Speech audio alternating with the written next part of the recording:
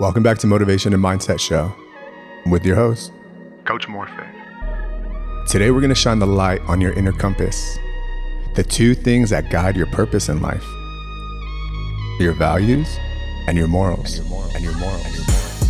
Your personal values guide and influence your decision-making process. Who we are and what we stand for, based on everything you've ever seen, felt, and heard. You either said yes or you either said no. That's called your inner compass, your true north, who you are and what you stand for. That's where morals come into play. And we're going to talk about that today. Values and morals, and how they go hand in hand.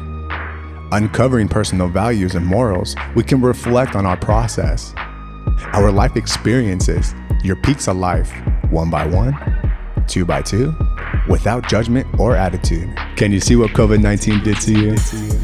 Do you have any morals or values? This is what COVID-19 did to you. Forced you to look back at life and challenged you.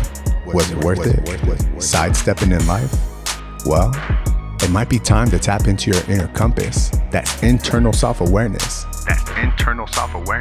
By reflecting on your past and present life experiences, the valleys, dips, and all the social influences. That used to be my walk of life, and that could have been the rest of my life. Not knowing the true natures of life and the true natures of self-happiness, stress-free, worry-free, and living confident. And that could have been the rest of my life.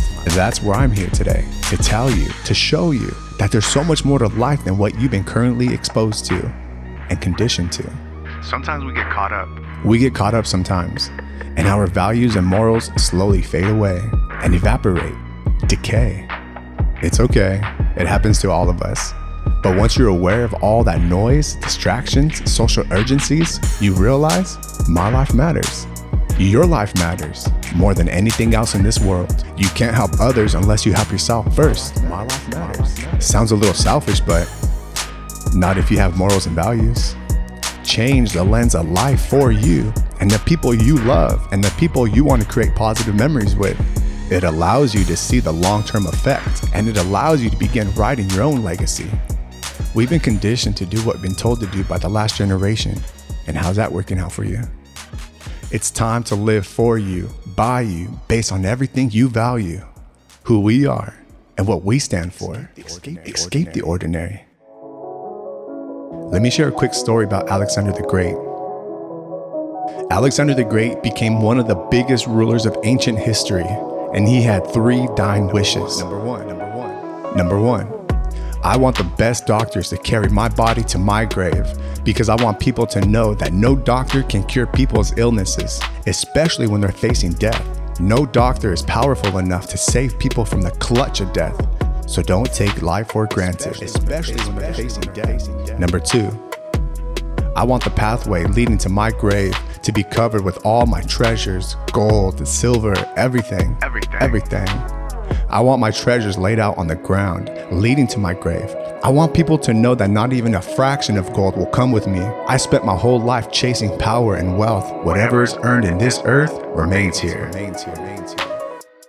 I want people to realize that it is a complete waste of your life and time to run after wealth and power.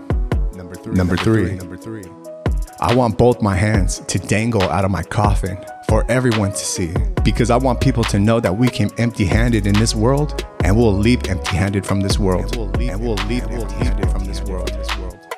That's a crazy story, right? But look at what he valued.